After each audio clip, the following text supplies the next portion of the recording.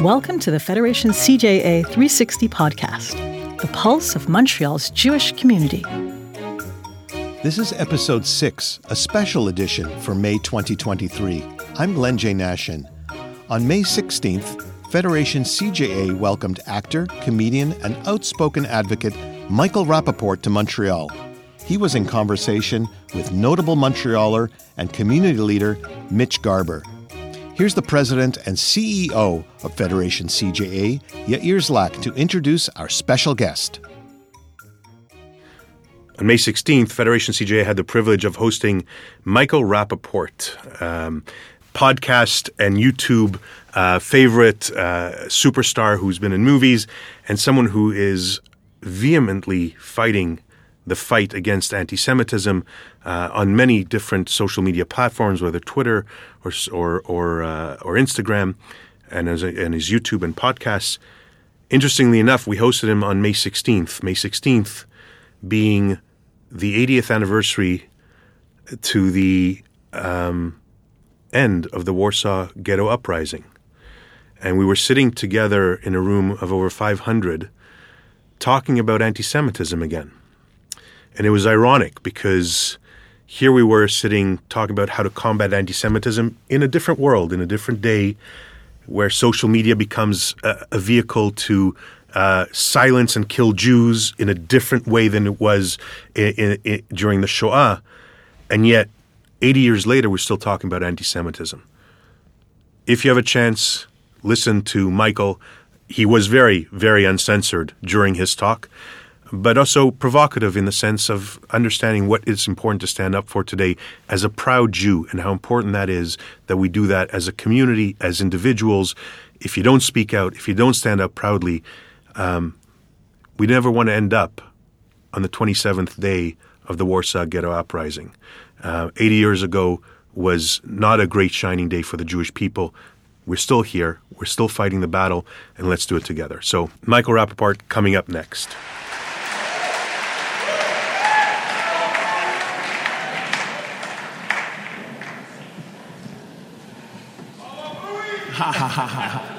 That music, man, that music's so dramatic. Well, it's a big night, so first of all, welcome to Montreal. Glad to be here, happy to be here. Beautiful, beautiful, beautiful. Beautiful church for a bunch of Jews to be in. This is a fantastic place for us to congregate in Montreal. But this is a beautiful, beautiful place. So look, it's obviously there's a theme tonight of anti-Semitism, but it's a bit of a buzzkill to start with that. So maybe we'll start a bit with you. Most of the people in the room know you, and those who don't know you, you can see from the video that Michael is not only outspoken, he's articulate, he's thoughtful, and he says things, in a very, very natural way. Whatever words come out of his mouth, those are the words that are in his head, and I think we need to appreciate that. But it couldn't have just started this way, so let's talk about just you in general. You've said and you've written that you were a bit of a troublemaker. You got kicked out of a bunch of schools. You were a disruptor when you were younger. Yeah. Is that too loud? Jesus. Is that... It's okay. Is that... Oh, my God. Okay. So you started off disrupting. It was like that, yeah. I came out like I just, Yeah. But when you're younger, it's not appreciated, right? You're thrown out of school, you're getting in trouble, your parents are getting called by the principal. When did it become clear to you that you might be able to make a career out of being opinionated, out of being who you are? Does that sound about the right level? It does? Does it? Because I usually keep the mic closer, so I don't want to do that. Okay. I would say, I don't know the exact time in regards to specifically embracing that as an adult. I'd say maybe, 10, 12 years ago, I remember I had accumulated a bunch of report cards from when I was younger. And not to get too melodramatic, but for the first time, is it marijuana legal in Montreal? Okay. So I was in Los Angeles, and I at the time, I don't smoke weed anymore because I have bronchial issues, doc, and my throat. But I remember I'd seen these report cards my whole life, and this term disruptive behavior, was always my, why did you get kicked out of school? Disruptive behavior. There wasn't any dramatic stories. There wasn't any fun anecdotes. I didn't beat anybody up. I didn't, start any fires. There was no real good stories. It was purely disruptive behavior would be the answer. And I remember a few years ago, about 10, 12 years ago, I had all these report cards, and I think I was smoking weed, and for the first time as an adult, reading that disruptive behavior made me feel bad, and I was like, damn, and I was, as a kid, felt, that must have been kind of confusing and definitely frustrating for everybody around me. I mean, my parents, they dealt with a lot of bullshit,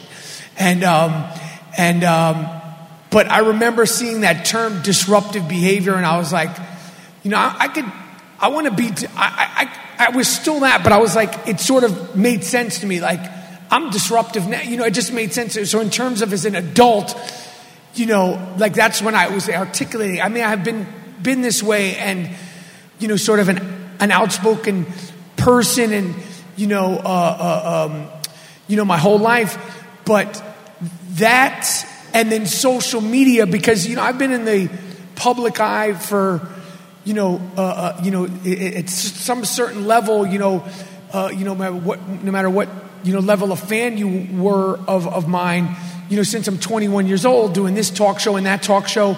But as a young actor, especially New York actors, we all want to be the next Robert De Niro and Al Pacino. And, infamously, Robert De Niro and Al Pacino were all shy and all that stuff. So we're all trying to be weird and all that stuff. But at a certain point, I was just like, I'm going to promote what I'm promoting. I'm just going to be myself 100%. But social media was a gift to your disruptive kind of thinking. Without knowing that. Yeah, it was. So at what point did you realize that you can get on TikTok, you'll get on Instagram, you probably started on Facebook. You're 10 years into your podcast, I think coming up on 9 years, maybe 10 years. Yeah. So you're one of the original podcasters. So how were you an early adopter? What happened? How was I what? An early adopter to social media, like using it as a real platform. I was on social media as like everybody else, with Instagram. I wasn't a big Facebook person. And I got on Twitter, early, but, Instagram, I was like everybody else. I'm going to take a picture. And, look, everybody thought they were, Ansel Adams, like taking pictures of trees. And that's what, Instagram was, and then the trees became your coffee. And then the coffee became your lipstick and, your workout. And it evolved. And then when the pictures became video, I was like, I'm going to do a video of whatever. And then, people with the, thank God to Paris Hilton and Kim Kardashian. It started to become, hey guys, and I would sort of, at first, I was playing around with it. I would almost mock them. Like my first sort of videos on social media were being like, hey guys, I was like, what, this is what it's supposed to be. And then, I would talk about sports. I would talk about hip hop. I would talk about movies and, just general things. But in regards to something that took on a more serious tone on social media, and this was 2016. And like I said, at that point, I had a little bit of a social media presence, but social media, even in 2016 to 2023, has grown, immensely. But 2016, on a Saturday morning, whatever the date was, I believe it was in July, it might have been August. I was walking my dog on a Saturday morning early. It must have been like 8:30, which is kind of late for me to walk my dog, but it was Saturday. And it was very hot. I was in California, and I was, walking my dog, and, he's on and off the leash, because, he was a good dog. My dog, Wheezy, just passed away. R.I.P. to Wheezy. I was going through Twitter as I do, and I get my sports, and it was the summertime, so it wasn't that much. And I start seeing the video of Charlottesville, West Virginia, right? And the infamous Jews will not replace us. You will not replace us. And I honestly, I walked my dog a little bit, and I know exactly where I was. And I was like, wait a second, what the fuck were these guys saying? So I went and looked back the video, and I was like, Jews will not, what the fuck? Who are these people? Like, what is this shit? Like, and nobody wants to replace you. Like, we're not trying to, there's nothing that we or anybody else is trying to do that has to do with you. This is in my head. And I'm walking my dog, and, I was just like, fuck that. And I'm literally, I'm in, sweatshirt and a t-shirt, and it's a warm Saturday morning, like only in LA, and I have my dog in the left hand. And I don't know why to this day, I think it's because I thought that's what you were supposed to do. But I put the camera like this because that's what I thought, how you do videos. I've now lowered it down because also it screws with my arthritis. But I did this video, which you didn't put in there because I know we're not supposed to curse because we're for many reasons why you're not supposed to curse. But I did this video about what I called, and I'm going to curse, sorry, the Tiki Torch dorm room dumb fucks. And it was like I think it was a 60-second rant. And I didn't even at the time equate it to the new regime, which was Trump. I just was like, who in my head I was like, who would spend, if you're young and you're in college, a Friday night in the summertime, this is what you're choosing to do? And I was like, had all these thoughts. I was like, who the fuck, a young man would spend a Friday night marching, that's your plan, with a bunch of guys in khaki, and you're going to go, Jews will not replace us, and this, and I was just like, and I put this rant out, and it just lasted for like 2 or 3 weeks, and this person saw it, and that person saw it, and I just didn't think twice of it, and it just kept going, and that was sort of the world's introduction to my social political views.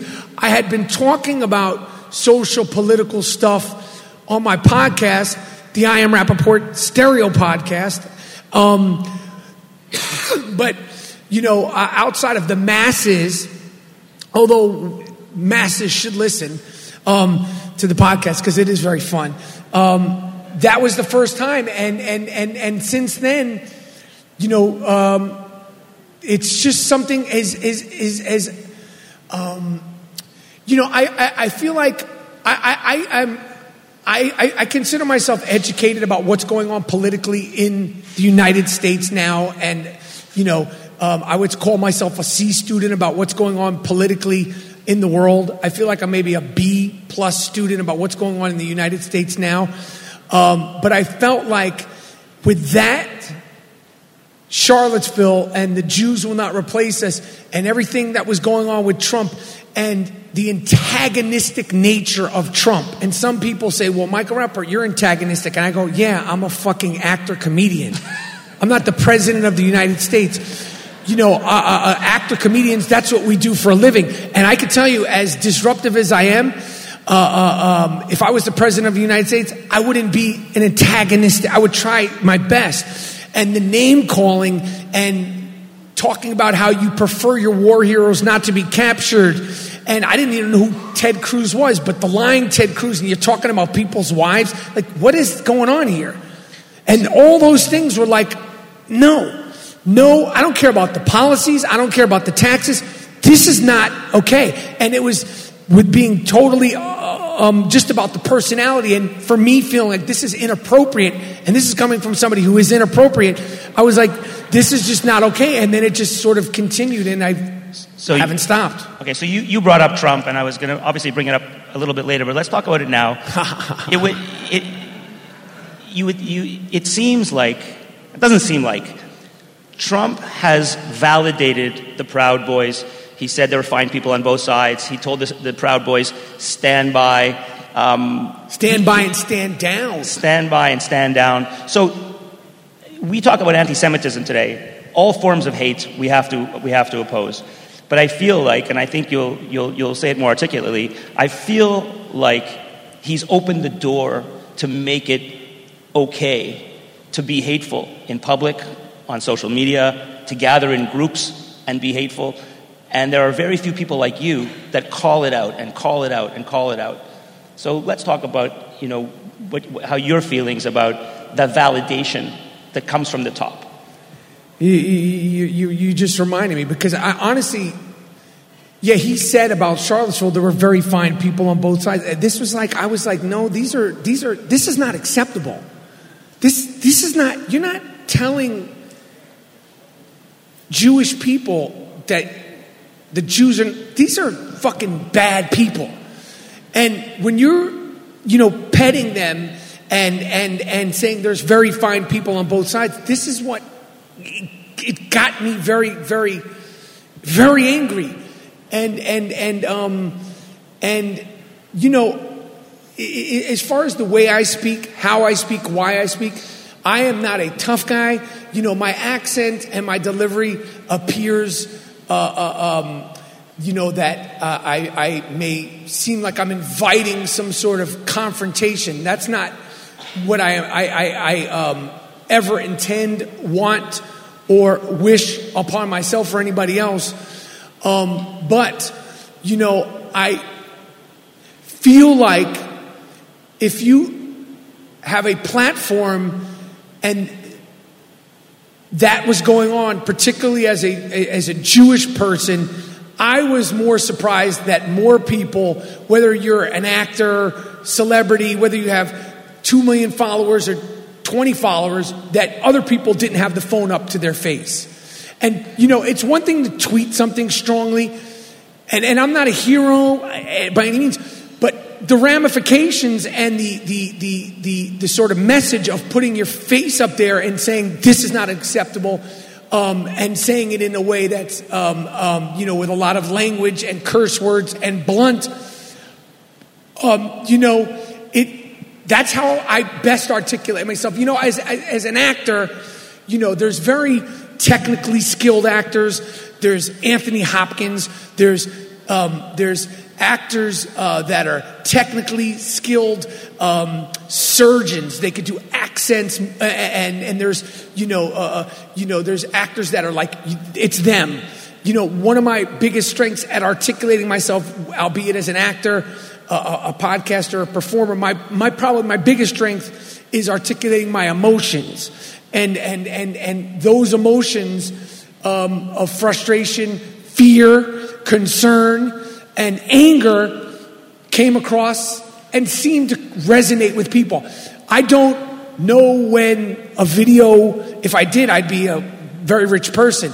I don't know how to make something go viral. I don't expect something to go viral. I don't plan for things to go viral.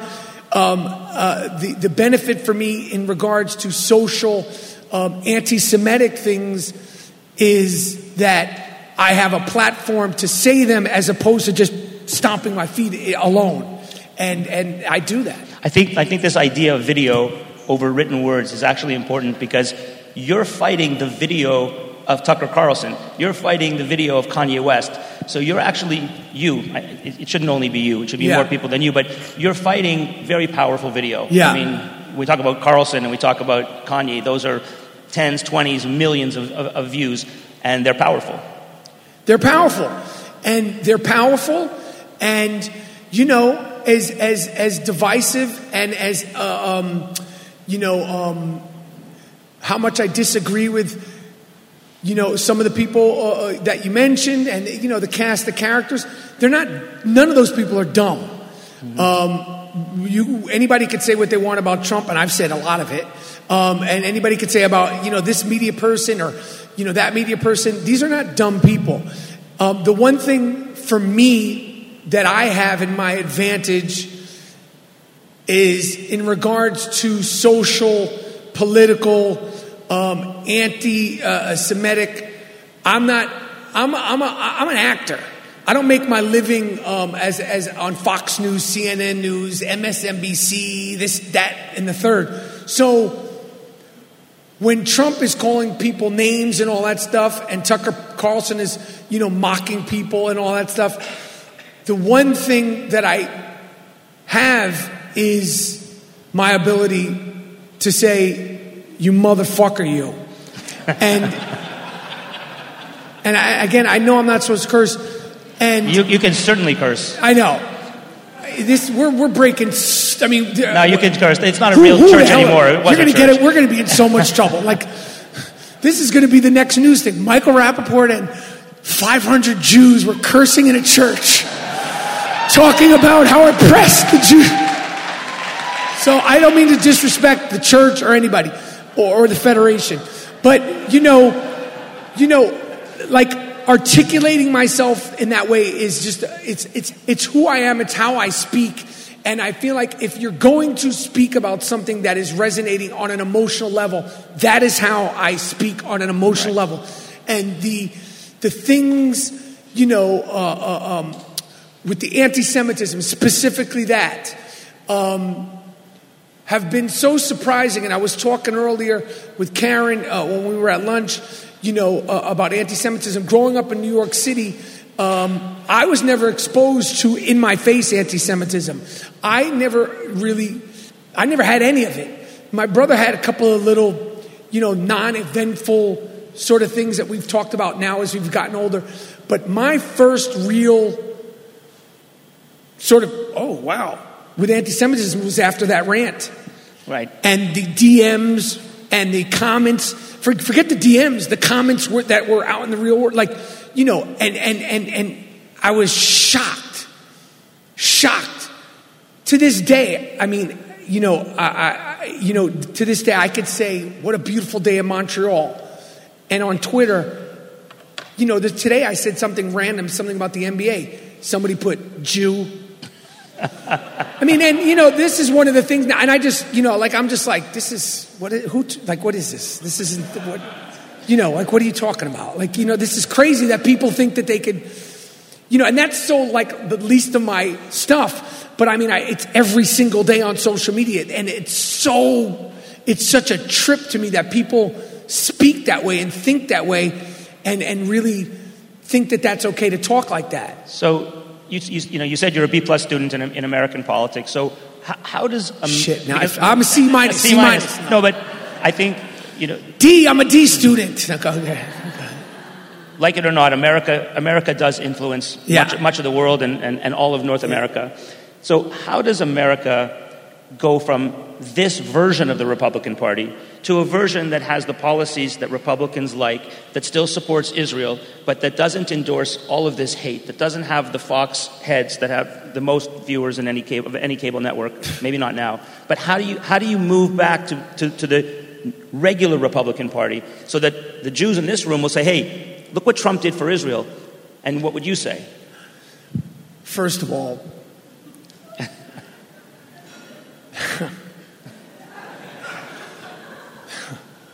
Is that on videotape, you asking me that? I guess. Because my father is 89 years old. And just to tell you something, when my father sees me sitting in front of all you people and you asking me the question you just asked me, he is going to fucking die laughing.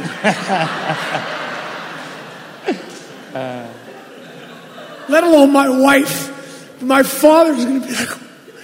Anyway, honestly, I feel like the divisive nature of politics is at an all-time high. And whether it's the left, the regular left, the in-the-middle left, the right, and so forth and so on, the line has been drawn and we gain points somehow. And this is the thing that Trump did that is unforgivable. We gain points in politics by name-calling, by insulting, by criticizing, not just policies, personalities, people's wives, and so forth and so on. And until both sides decide to cut the bullshit, and until both sides, are okay and comfortable with saying, you know what, I was wrong about that. Or, a year and a half ago, I thought this, and now I think something differently, without feeling like it makes you weak. I don't know how the fix. Because we have got our feet in the ground, and they're so deep in the ground, And, one thing I know as a personality as outspoken as I am, and as a personality that's loud and as blunt as I am, we're sitting backstage. If we're talking about the Seattle Supersonics coming back to Seattle, I might get excited and I might, spit on you. And I go, oh, I'm sorry, Mitch, I spat on you. If I don't say I spat on you and I know I spat on you, what kind of so if you're going to talk shit, and I'm going to say, and you're going to insult people and all that stuff, and if this is the way we're communicating, like I said, this is everybody's going to be cleaning it up. I don't care if you're left, right. We're just going to be sitting here cleaning up. I don't have an answer. These two old bags of shit that we have, Trump and Biden, are not the answer. This is not the answer. And unfortunately, my mother lives in Florida, and I have a lot of family in Florida because, Jews in Florida, that's just like, it's Israel, Florida. It's inevitable that if you're a Jew, you don't have a family member in Florida. They have a lot of, positive things to say about DeSantis. DeSantis isn't the answer. And I don't know what the answer is. Because it's gotten to the point where I feel, again, I'm not an expert, but it's gotten to the point where I feel like we have our feet in the ground with, picking a side. And if you don't pick a side, stick to a side. And it's like gangs. It's like the Republican gang and the Democratic gang. And if you don't ride or die, like it's like Boys in the Hood or something like that for that gang, you're like not a part of it. And it's just, we're going to just be doing it. I don't know what to do. Do you have an opinion on the way Elon Musk is running Twitter? Because it is the it's the bullhorn. It's the bullhorn of opinion. Much of it anonymous. I have an opinion that I could be called fucking Jew on a platform that I'm paying $11.99 for a blue check mark, and that when I report there's no problem with that. So yeah, I have a problem with that. That I am one of these dummies who's paying whatever, it's $9.99, and when I report every day, or just today, but literally every day, crazy photos, just the anti-Semitic things. Your movies suck, your podcast sucks, you don't know about this, I don't care about that. But yeah, I have a problem with that off the top, that he's made that cool and acceptable, that's free speech. That ain't free speech. And I mean, as an experiment, I would love to try that, insulting another group of people and see how it flies. But I know as you could follow me on Twitter, you'll see a lot of times I retweet these things, they get reported, I'll report it myself. The report you submitted is ... we found nothing wrong. I go, I'm paying for this shit? I haven't had one. I haven't had one come back where the person who called me fucking Jew, whatever the case was, I haven't had one come back where they suspended the person, not one. That's what I'm saying. Yeah. So, and I have far fewer followers than you do, but I haven't had one come back. Yeah, it's crazy. So, a lot of like the technical aspects for somebody who is not, who's a passionate tweeter. Mm-hmm. Sometimes my English could be wrong. So I like that I could edit. Because I still, to this day, haven't mastered to, theirs, and stuff like that. But so I think some of the things that he's done, are good for Twitter. But to think that it's, to think, how many times am I going to be called a hook-nosed Jew by Squidward from SpongeBob? When I'm paying to be a part of this, like I'm an elite member, like I'm flying first class. I'm one of the dummies that's still paying for the check mark. And how many times am I going to be insulted by, a crying Michael Jordan face? It's like, I should at least be able to get something like, that should at least be taken out of my timeline. I actually don't think that anonymous tweeters should get the blue check mark, and now they can buy it. So Squidward have a blue check mark. Right. So he's got the editing and all the other features. So, as far as, Twitter and, what it is what it is. I also know, unfortunately, it's disgusting that that's the nature of social media. It's crazy that if somebody is on social media, you can pretty much say anything to them, including anti-Semitic things, which is insane to me. Well, social media needs you, and as much as there's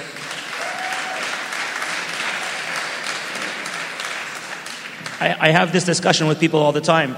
It is true that the absolute worst shit can be found on Twitter, and the kinds of things that people are able to post and say are horrible. But some of the best things are found on Twitter. There are some really, really. Can I just chime in for somebody who knows in terms of the Michael Rapaport data of social media of the worst things that people will say publicly? Number one, Facebook is the true GOAT, the Michael Jordan of open, not DMs, right up out there, insane, crazy, anti-Semitic things out in the open. And I'm not just talking about Jew. I'm talking about the whole gamut.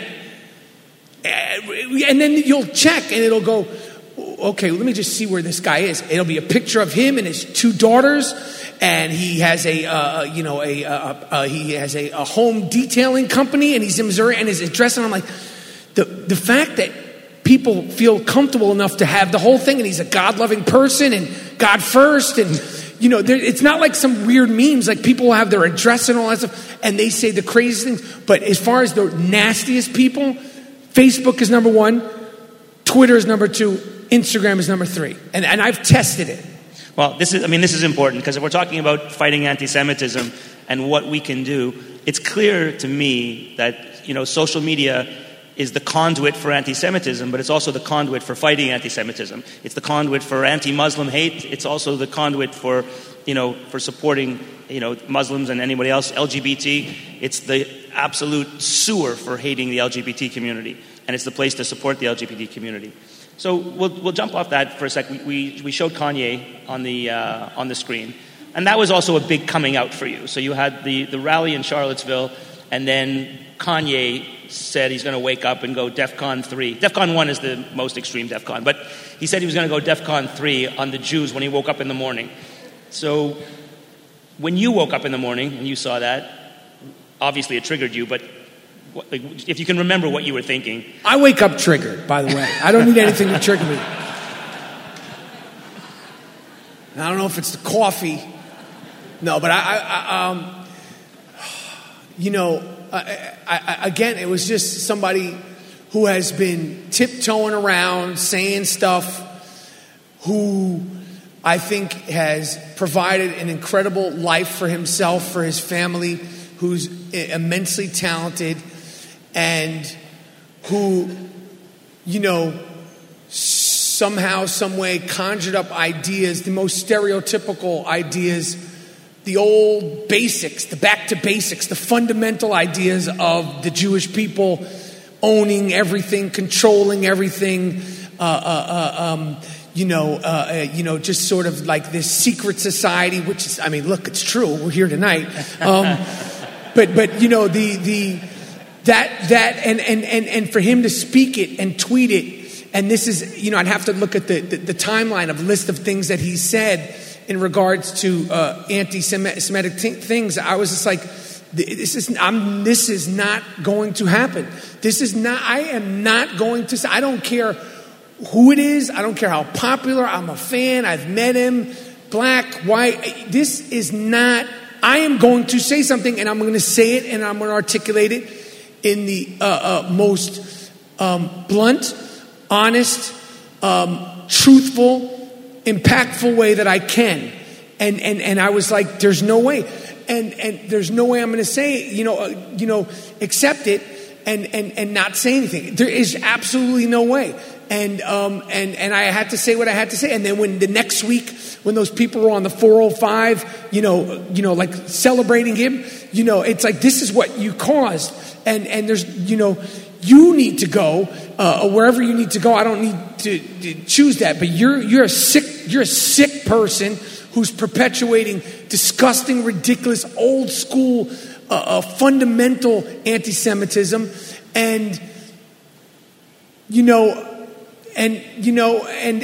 it's just not. It's just it's not going to happen. As far as why other people in Hollywood, don't articulate themselves the way I do, I can't speak on behalf of other people in Hollywood. I know that I'd be shocked if Other people, do articulate themselves. Other people, do stand up. Whether they do it, in a way that is satisfying. That I can't speak to that either. I can tell you why. You are unafraid to lose a gig, to get into a feud, to be banned from Madison Square Garden if you really are banned from there. You're unafraid to be in a feud, whether it's with Trump or Kyrie or Kevin Durant or David Portnoy. The guy's rich, poor. And I would say that most people are afraid to lose a gig, to be in a feud, to potentially lose revenue. I think that's the difference between you and most of Hollywood. I guess, and some of those things, were more pop culture things. Some of them, are business things. But when it comes to the anti-Semitism, it's just if I have, a voice and a platform and, a personality, which is worth anything, whether it's, now, because I'm going to say something. I am absolutely going to say something, because as far as being a Jewish man in Hollywood, the culture that is most portrayed by Jewish men in Hollywood is a very truthful culture, a very truthful part of our culture and personality, which is the neuroses, the funny, which we all are, which is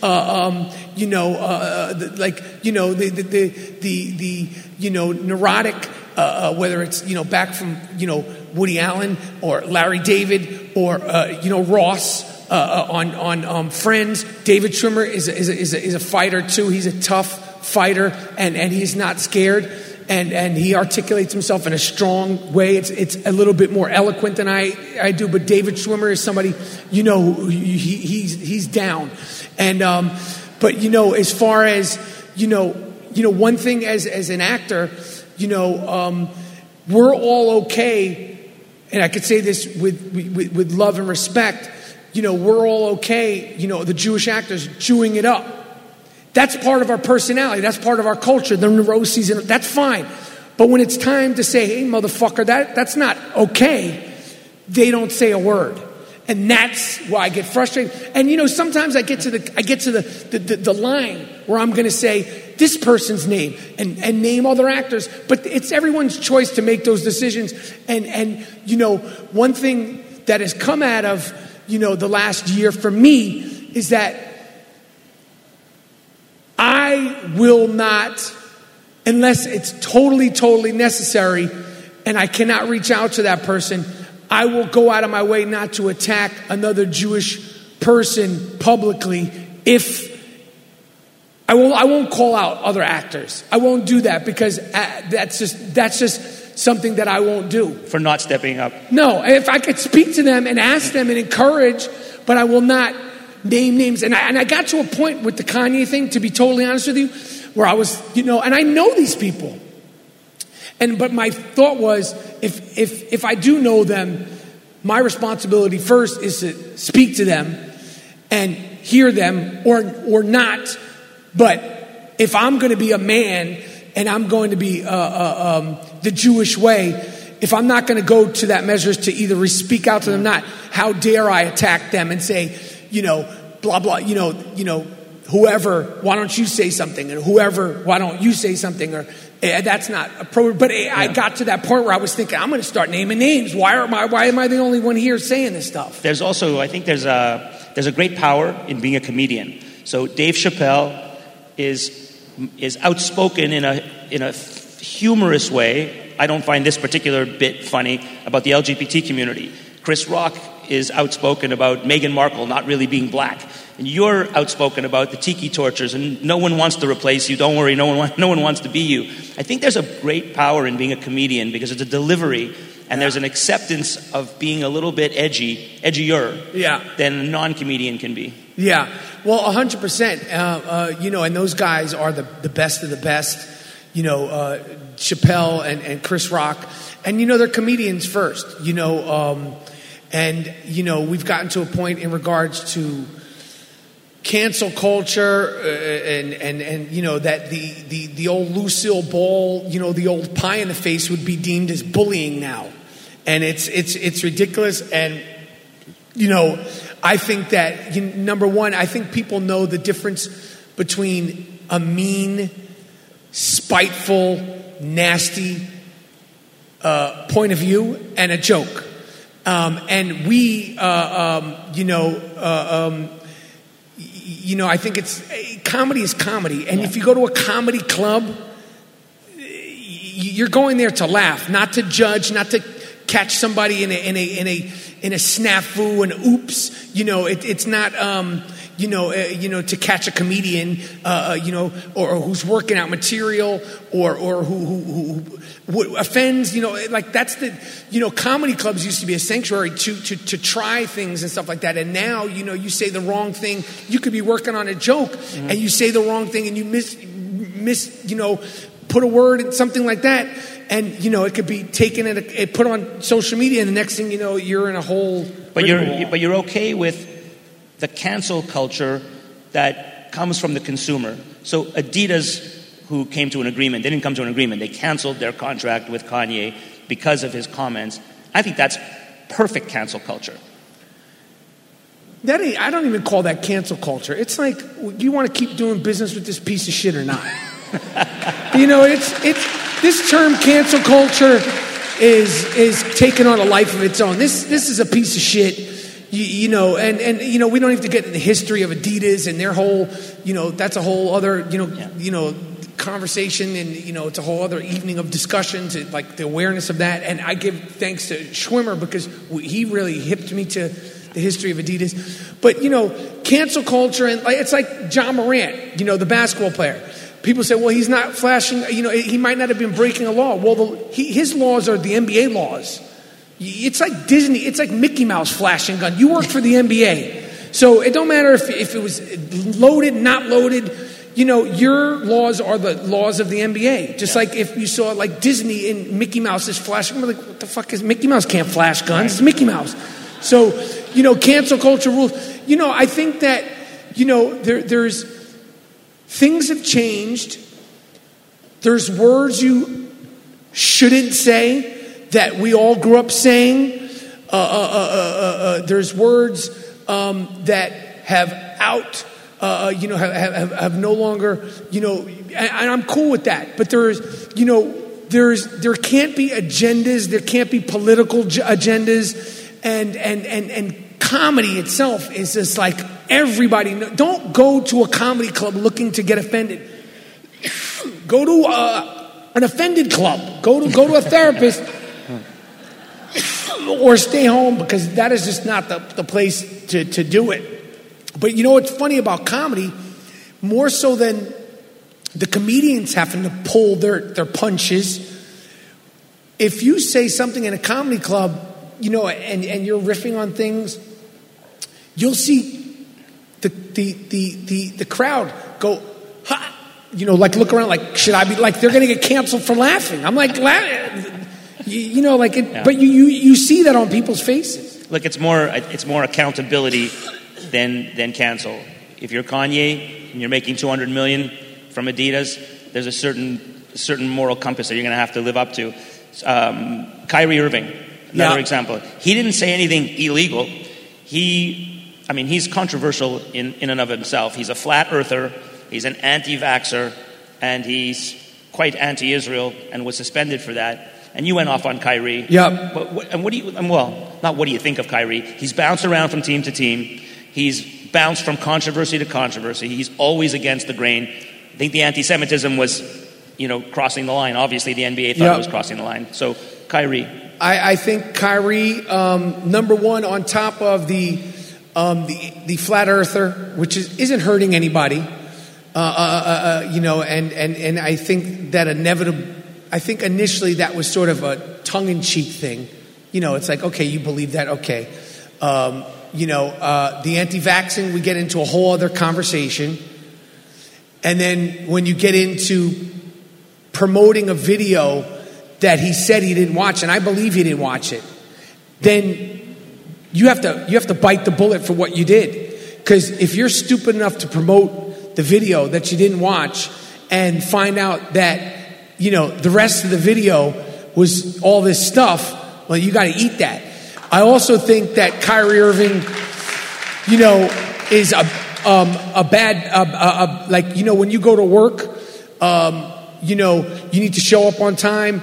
You need to be a participant with your coworkers. You need to, show up for pre-game, practice. So on top of all the things that we knew about, I think Kyrie Irving is just not a professional. So I think, to the outside world, it seemed like, the suspension is harsh. I think the Nets were like, these are the things that we let you know about. This guy's a pain in the ass. This guy doesn't show up to practice. This guy, sits out games, whether it's flat earth, whether it's because he needed mental health days. He uses up every single, sort of cliche excuse that you can now. And then on top of that, we're not winning. So it gave them to be like, and you're promoting this video? Bye-bye. And inevitably, just not to go down a basketball rabbit hole, because I don't want to turn into the ESPN or, Skip and Shannon, although I love that show. I think inevitably, Kyrie Irving is a spectacular one-man show to watch, but not a winning basketball player. But that's to be discussed or debated, with Stephen A. Smith. Or unless anybody wants to discuss it and debate it right here. So I have a philosophical question for you, and it's actually for everyone in the room, and it's for me as well, which is, are Jews the best people to be vocally, fighting anti-Semitism, or wouldn't it be great to get non-Jews to be speaking out about anti-Semitism? I think we'd be the best group to speak out against Muslim hate and black hate.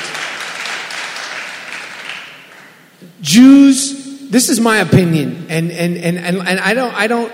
It's like when you asked me that question that I laughed at because my father would think it was so funny because, in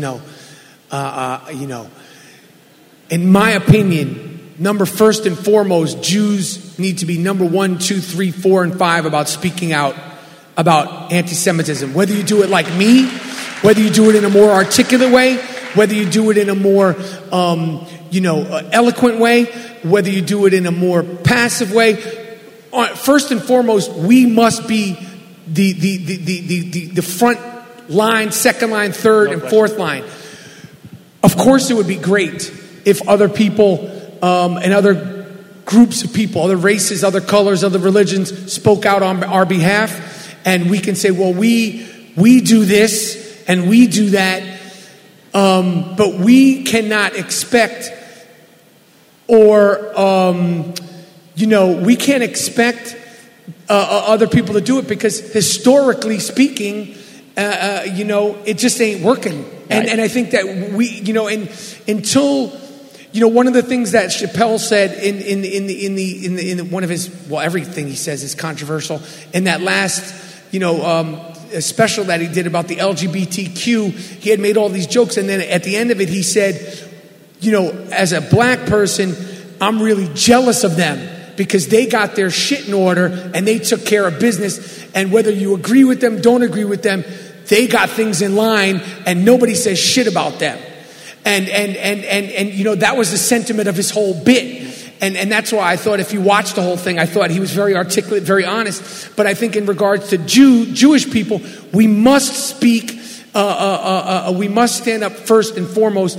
And if the rest follow, that'd be great. Yeah. But I don't know why, and I'm not an expert, I don't know why people think that it's okay to say and do anything they want to Jewish people. I don't understand why that is. No, and I do think that they need blood. It's blood they need to see for them to possibly get excited. I'm not even sure about that, because the blood of little children is spilled in school shootings all the time, and it's in the news for a day and a half, and then it's gone. So right. It's a tough one. I just think that we as a community, we need to always be speaking out about all forms of hate, and it will help the cause of anti-Semitism. I believe that. Spray painting. I found out today. Spray painting the oldest synagogue in Montreal, in the oldest. Spray painting that with the swastika, is not something that I shouldn't know about. And it's not just me, Michael Rapaport. Yeah. Everybody should know about that. Well, you posted the I forget what college it was, where they just smeared shit all over the walls in swastika. I don't know who does that, who uses shit to make the swastikas, but it's a lot of work. You got to collect the shit and then you got to paint it. I mean, you really got to really respect the artist. That's a sick anti-Semite. I mean, you got to go. You are really, but yeah, I mean that again. If that had been towards another, and not to say that it's the battle of because I don't like to get into this, the battle of the oppressed. Right. Well, we did this to you, and this happened, because that's a whole another mess. But speaking on behalf of the Jewish people, which is, I don't know why that's not mainstream media. I mean, I could understand why something in Montreal may not make it to the United States, but there's other things that do make it, in regards to, other rhetoric. You said something interesting. I think you were watching the video. I saw you back there about your Judaism. You're kind of discovering where you fit. You know that you're very much against hate and very much against anti-Semitism. You know you're Jewish. You're a New York Jew. You live in the Upper East Side in New York. You've been there your whole life. You're a Knicks fan. Have you been to Israel? I haven't. Okay. I know.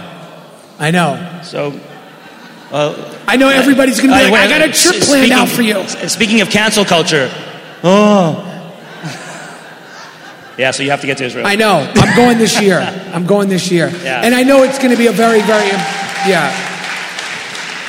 Because, what you have in this room, and you'll have it in any room in New York, is you've got practicing Jews. Yeah. You've got non-practicing Jews like me. You got Zionists, which probably makes up 99.9% of the people in the room.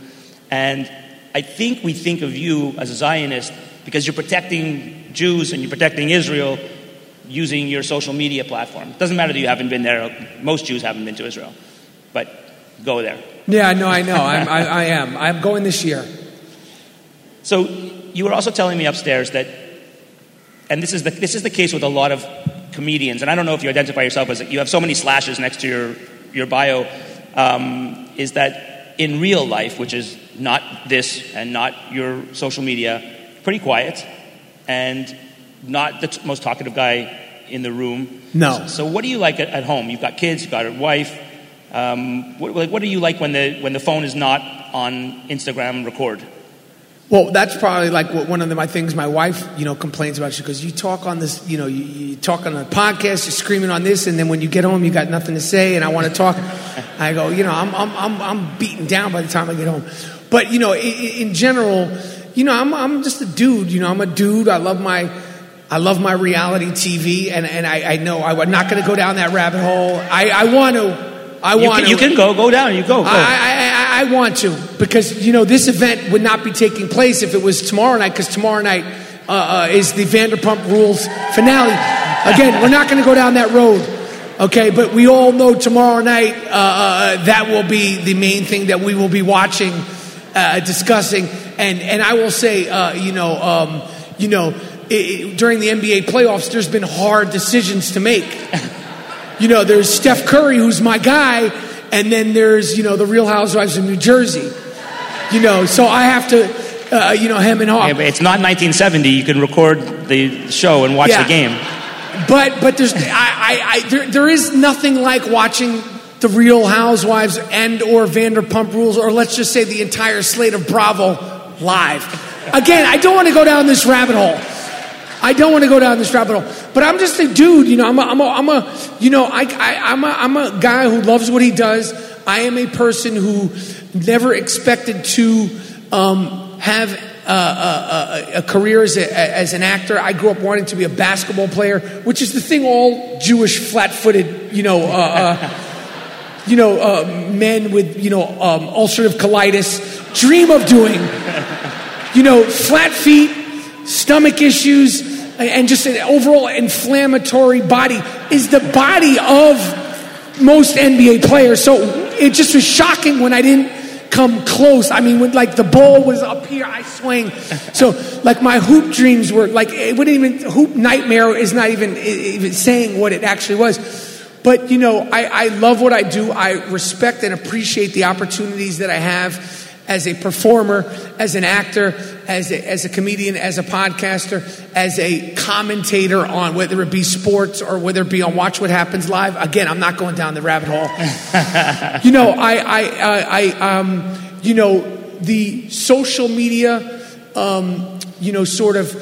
commenter on things that are of a more serious thing is something that I did not intend. I do not intend. I don't plan them. It is just their gut instincts. They're not contrived. But it is just how things are. It is just how things are and where they are. But in general, I'm like a dude like everybody else. I'm sure you've heard this before, but you seem to have so much in common with Howard Stern. You're New York born and bred, shock jock, shock comic, shock social media guy. You share many of the same political views, the same view of Trump, the same view, obviously, of hate and LGBT, let people be what they want to be. What's your relationship with Stern, and has he influenced you in any way? Well, my relationship with him is just, honestly, I spent, very little time with him outside of on the air, and most of it's on the, I don't have a relationship with him personally. I mean, if I ever needed to call him and ask him a question, I'm sure that he would be more than happy to, answer it.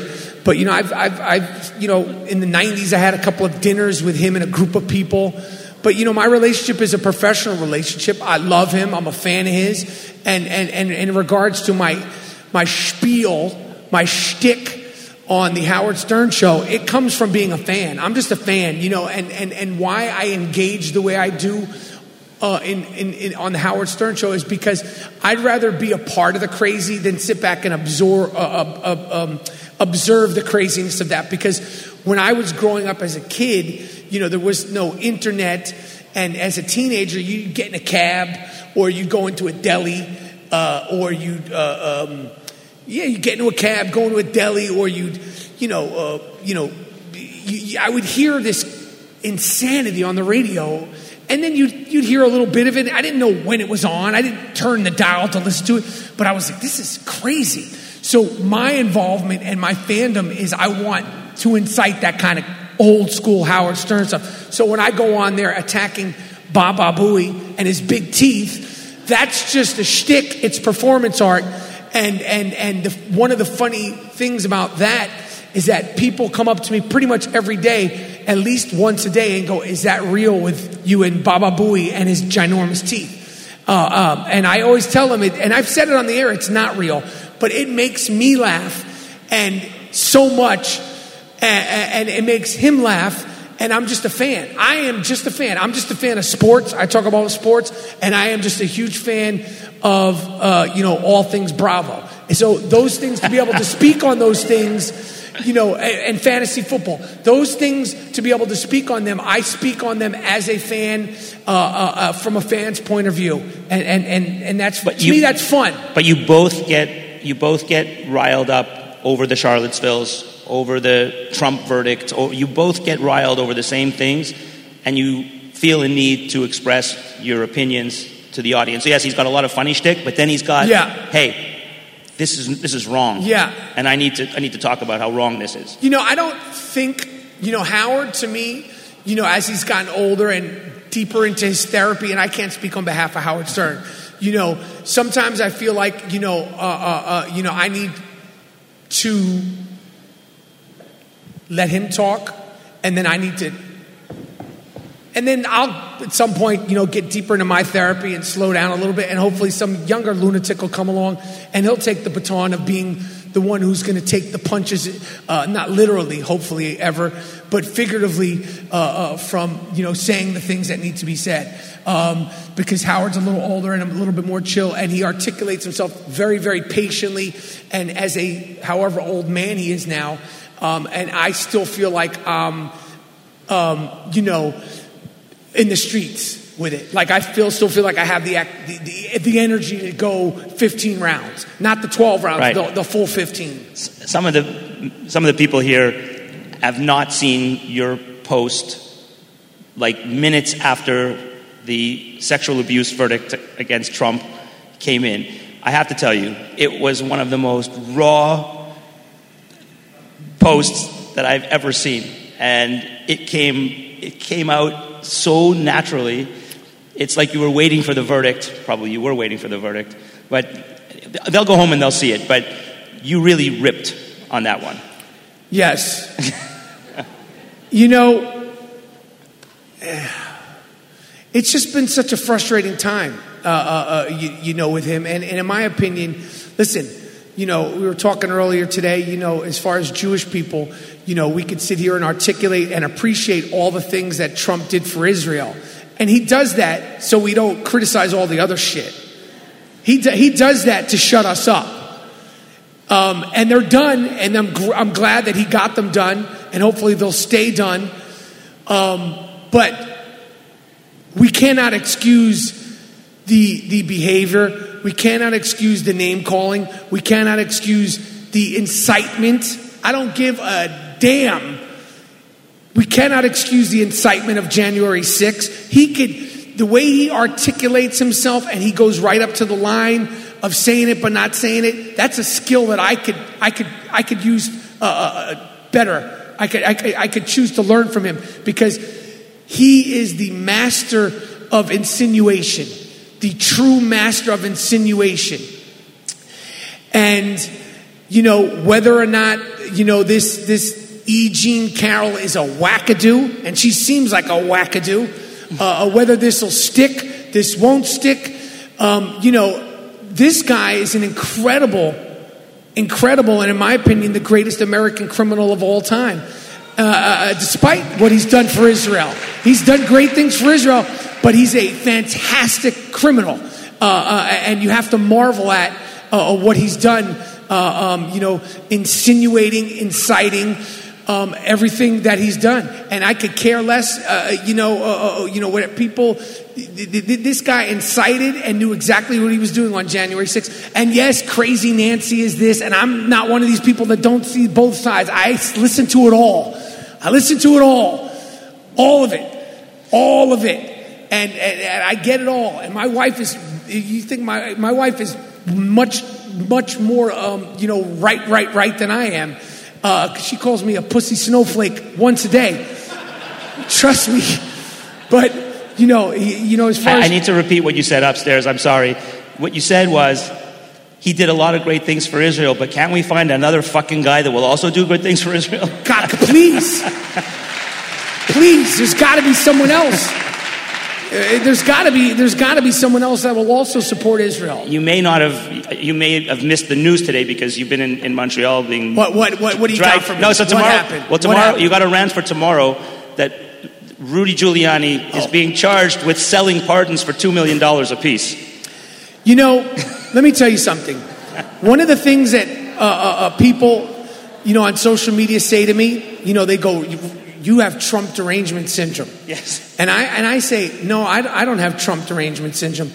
Somebody like Rudy Giuliani, who was once the king of New York, he superseded being mayor of New York after 9/11. There was a period of time where he wasn't just the mayor, he was our guy. And he wasn't just the king of New York. He was where, maybe this guy could become president. You want to talk about Trump derangement syndrome? Look what's happened to him since he laid it all over to Trump. The guy the last we saw him was farting with hair dye dripping down the side of his face, shaving in a JFK resting area publicly. That was him? Yeah. That's Trump derangement syndrome. I got Trump reality syndrome. The once king of New York threw it all away to stand by and perpetuate voter fraud. And I know some people might have different thoughts. Listen, and the nutty things.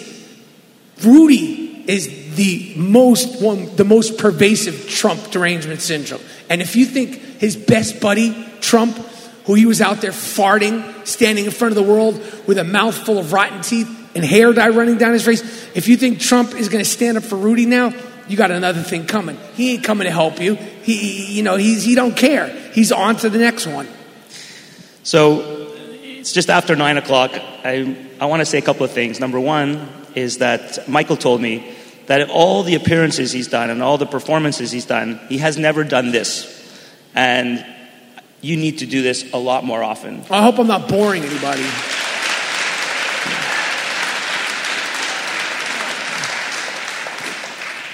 You have a voice.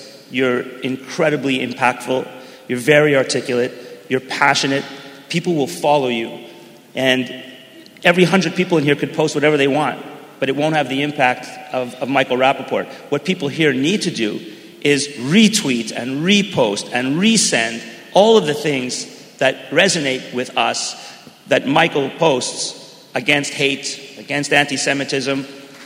And that's the role that we have to play.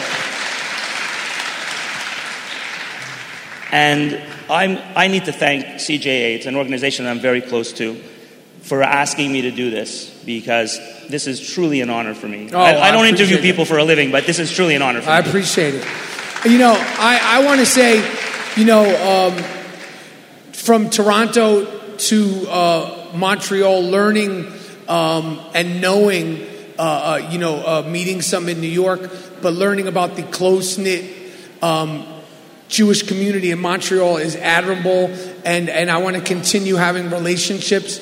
Coming up here and visiting, and as we're sometimes, it's just something I was just new to, because I've met some friends in New York, and then obviously coming up here and just talking to the people in the small, close-knit community is something that you guys should all be very proud that it's something that you're prideful in and that you keep intact.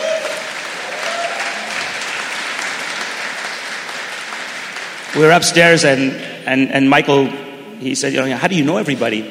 I said, and I explained to him, I said, in 1976, we had a political event that chased a real decent portion of the Jewish community out of Montreal. And these are the ones who stayed. Right. And we all know each other, and we support each other. And it's a great community. The one thing I need to know, and it seems like there might be some people with some saying here, whenever I come to Toronto or Montreal, I haven't been to Vancouver in years, the Border Patrol, now I know they're doing their job. I don't know why, and I know they know. It's not anything to do with me being famous. They could just read that this person doesn't speak a fucking lick of French. So just cut the shit with the parlez-vous français and then the un, deux, quatre, trois. Like, you know that I don't know. Like, we all know that, look at you could just see this guy doesn't speak, because I don't know why they do that. Like, I barely speak English. You talking about French? Like, come on, man. Here's the passport. I filled out the thing. Like, cut the French stuff out with me. I don't know what you're talking about. All right, if you're 25%, we all got to be speaking French. I learned that today too. Every French, I don't know the politics of that. I don't know if that's good or bad. I don't know. But I'm not the 25%. I got nothing. You got to follow Michael on TikTok. You got to follow him on Instagram. You've got to subscribe to the podcast, I Am Rapaport. Is it from the movie I Am Not Rapaport? That's where the title came from. Yeah, yes. And yes. And unless you're Jewish, most people just think it's I Am Rapaport. But yeah, it came from the title. And I remember as a kid, the play I'm Not Rapaport, my brother went with my father. But let's say 1979, 81, there was a performance of I'm Not Rapaport for all the Rapaports, regardless of the spelling, in New York. And my brother and my father went. So obviously it's my name. So then the podcast was like, I Am Rapaport, just a play on the I'll tell you what I love about the podcast. It's not 3 hours. I fucking hate that. Yeah. I don't have 3 hours. I don't have 3 hours to talk. I don't have 3 hours to listen, but some of the big dogs, they do it and they're successful. It's 35 minutes, 42 minutes, 45 minutes. It's perfect. If I talk about inflammation, if I spoke for 3 hours, I would I don't know what would happen to me. Anyway, we're gonna help plan your trip to Israel. Thank you so much for being in Montreal. Montreal. I appreciate you guys. Thank you for tuning in. We hope you found this special episode interesting. If you did, please leave a comment, rate us, and please share this podcast with friends and family. And be sure to click the subscribe button wherever you're listening to this so that you get the next episode directly in your inbox or your podcast queue. Our executive producer is Senior Director of Marketing and Strategic Communications, Nancy Brightman. Our technical producer is Daniel Moskovich. I'm Glenn J. Nashin, the producer of the Federation CJA 360 podcast, the pulse of Montreal's Jewish community. Thanks for listening. To find out more about Federation CJA, the impact we have in the Montreal Jewish community, Israel and around the world, visit us at federationcja.org on Facebook and on Instagram. Until next month, Shalom.